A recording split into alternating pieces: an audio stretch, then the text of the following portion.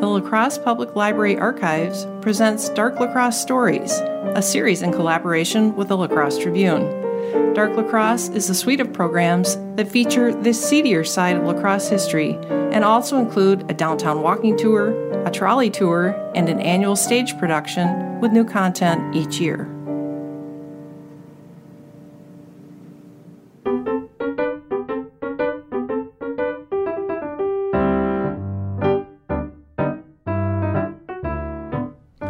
In the 19th century, La Crosse relied heavily on the Mississippi River as its interstate transportation system. A significant portion of the nation's commercial and passenger traffic moved up and down inland rivers, a geographical area that spanned both slave and free states.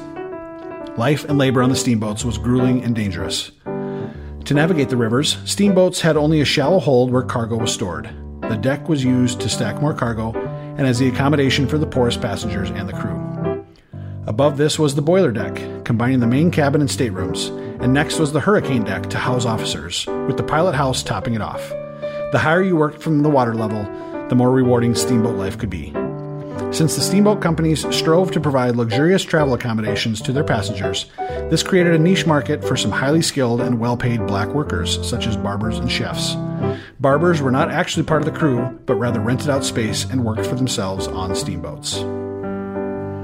That was my job aboard this beautiful steamboat, the War Eagle. My name is Spiller, Felix Spiller, and I was the barber on this vessel, and a mighty fine vessel she was. A side-wheel riverboat built in Fulton, Ohio, near my hometown of Cincinnati in 1854. She was 225 feet long and was powered by 4 high-pressure steam boilers.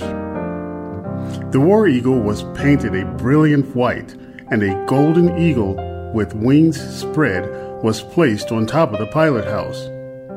Described as one of the finest boats in the Mississippi, she boasted onboard barbershops, washrooms, fine velvet carpets, and expensive furniture. For the passengers, of course. The War Eagle was originally built for the Minnesota Packet Company at a cost of $33,000. Did you know that she, along with 6 other steamboats, chugged her way up the Mississippi River on the Grand Excursion in 1854 from Rock Island, Illinois to St. Paul, Minnesota?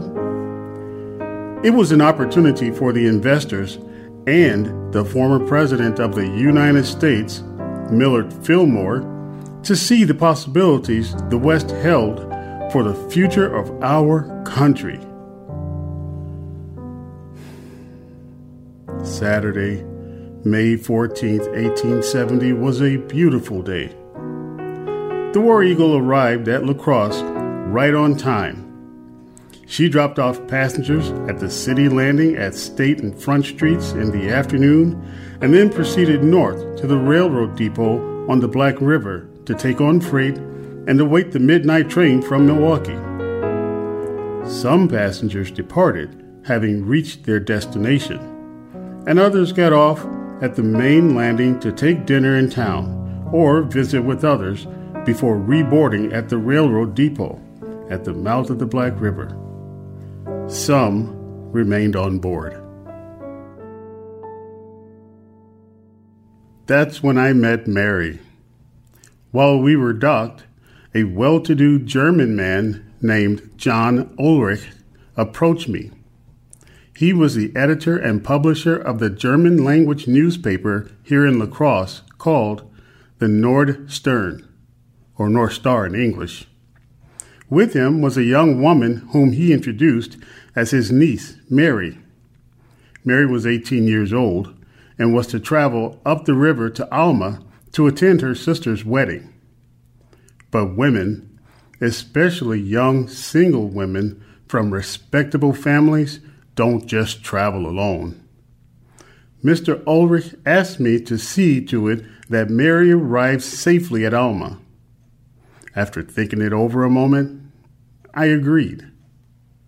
Mr. Ulrich left, and Mary boarded to await departure. When the midnight train arrived, passengers and freight were transferred to the War Eagle for transport to St. Paul. Among the items loaded were wooden barrels filled with Danforth's non-explosive petroleum fluid, a kind of lamp oil.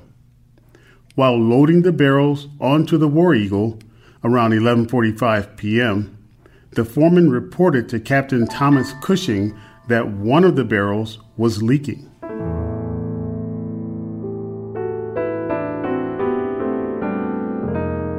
The captain ordered the boat's carpenter, William Bennett, to fix it and several others that were leaking. The night watchman held the lantern for Bennett, but was called away before Bennett could finish. According to Bennett's testimony, his lantern exploded, caught fire, and burst during the repair. Soon the barrel was ablaze, as well as the ship's carpenter. He jumped into the water to extinguish the fire from his clothes and survived. The barrel was rolled off the left side of the boat, but a barge lay alongside, preventing the crew from rolling it into the water. While not explosive, the lamp oil turned out to be quite flammable. Fire and thick, heavy black smoke rapidly spread through the wooden boat. The fire alarm was sounded, and the officers ran through the boat trying to awaken passengers. Those passengers who were still awake and dressed left the boat via the gangway to safety. Others on board were asleep and in their cabins faced bigger challenges. The jolly boat was lowered into the water, but not all the people could fit into it. Through thick black smoke, Mary Ulrich made her way from stateroom A on the starboard side of the rail on the second deck. The staircase was cut off with thick smoke. She moved toward the aft of the boat, behind the housing, over the paddle wheel on the starboard side. The War Eagle was still docked, and Mary was not farther than 25 feet from shore, but deep water prevented her escape as she could not swim. Fighting through thick smoke, I found her in the raging inferno. The flames rose higher, the smoke became thicker, and Mary became hysterical. I had made a promise earlier in the afternoon, and I was not going to die a coward. Some boats that were moored alongside were able to be set loose and managed to escape the fire. However, the War Eagle was totally consumed and the fire spread to the dock, the warehouses on shore, the railroad depot, the train cars from Milwaukee, and to the very large grain elevator just down the dock. All were destroyed in an hour's time. It was estimated that damage totaled $250,000, or over $4 million in today's money. Only 5 people are documented to have lost their lives in the fire. Whether they jumped into the Black River together or if Felix jumped in after Mary to save her, neither survived the leap into the deep, dark, cold water. According to witness reports years later, Felix and Mary's bodies were found together. Felix Spiller died a hero, but was never recognized for his efforts. His body was conveyed to the coroner and was buried in an unmarked grave at Oak Grove Cemetery in the Potter's Field section. Mary's body, on the other hand, was transported to her uncle's residence, and a large funeral procession of her friends accompanied her remains to the same cemetery in a respectable family plot. Mary was eulogized as an accomplished young woman.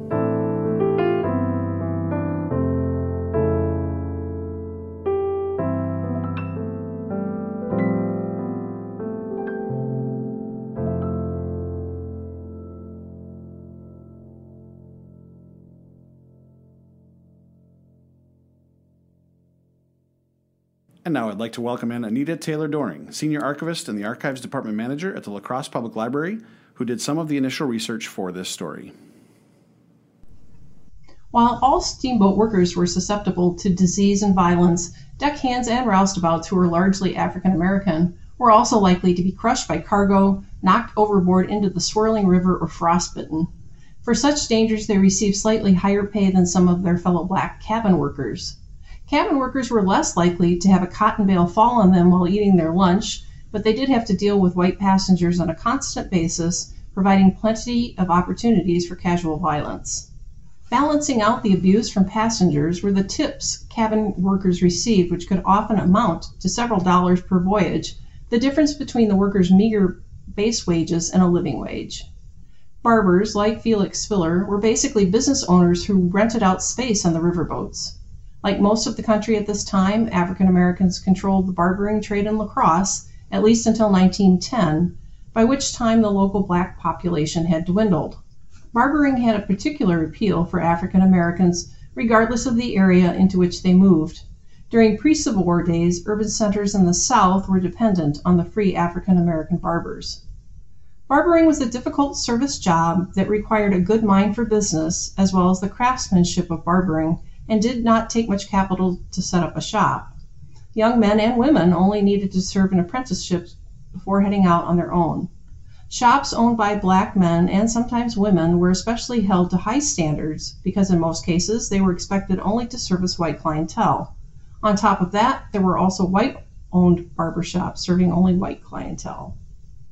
On this subject, I'm in debt to Professor Bruce Mauser of the University of Wisconsin-La Crosse for his research data from census, city directories, newspapers, and other sources on the history of black Americans in La Crosse from 1850 to 1906, which Mauser published and is available online. In his findings, he states that the first African American to come to the fledgling town of La Crosse was in 1852, John Williams, who was a barber. Williams used income from his barbering trade to also buy land and was a landlord earning income from rentals on his property. He also did a lot of land speculation in the Winona, Minnesota area. It is likely that Williams, a Pennsylvania native, arrived in La Crosse by way of steamboat, coming west on the Ohio River, then connecting to the Mississippi River and heading north. Mauser counted 36 African Americans living in La Crosse before the outbreak of the Civil War. A frontier town, La Crosse grew rapidly after 1855, and so did the number of barbers. Between 1855 and 1861, 7 new black barbers joined the scene, including John Birney. Like Williams, Birney invested in property. He purchased a number of empty lots to construct houses and resell the properties. By looking through city directories and newspaper articles, both found in the La Crosse Public Library Archives collections, you can easily track down the properties Birney owned, developed, and sold. You can also trace the many downtown buildings in which he conducted his business. Though the Birney family left La Crosse in 1884 and moved back to Louisville, John Birney's impact on the city was notable. Besides his wealth, he was popular in town. According to a few sources, he was a founding member of the Old Settlers Association of La Crosse, which was a group devoted to celebrating the town's founding and founders.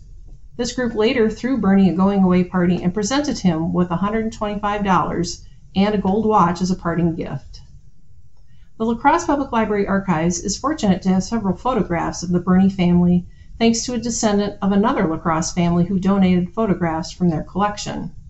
It is likely that this family were friends with the Birneys and may have had social, religious, and/or business dealings with each other on a regular basis. You can check out resources that we have on our website if you're interested in learning more about the Birney family, Dr. Mauser, or general local black history. In the 151 years since the sinking of the War Eagle, the wreckage has continually fascinated the people of La Crosse, some even able to wade out during periods of low water and search for souvenirs from the site. Later, organized dive teams and individuals searched the Black River for artifacts. In 1988, the La Crosse City Council passed an ordinance protecting sunken vessels, such as the War Eagle, but many recovered artifacts of the War Eagle from diver Dennis Brandt are on display at the Heritage Center of the La Crosse County Historical Society. Much of the information regarding John Ulrich, Felix Spiller, and Mary Ulrich featured in this story was reported in the local newspaper many years later by Charles Giselle, who was 9 years old at the time of the incident. While the burning and eventual sinking of the War Eagle is one of La Crosse's most notable disasters, these details evoke the universal human emotions of self-preservation, fear, dignity, loss, and grief, which are clearly evident in this tragic affair. Thanks for listening.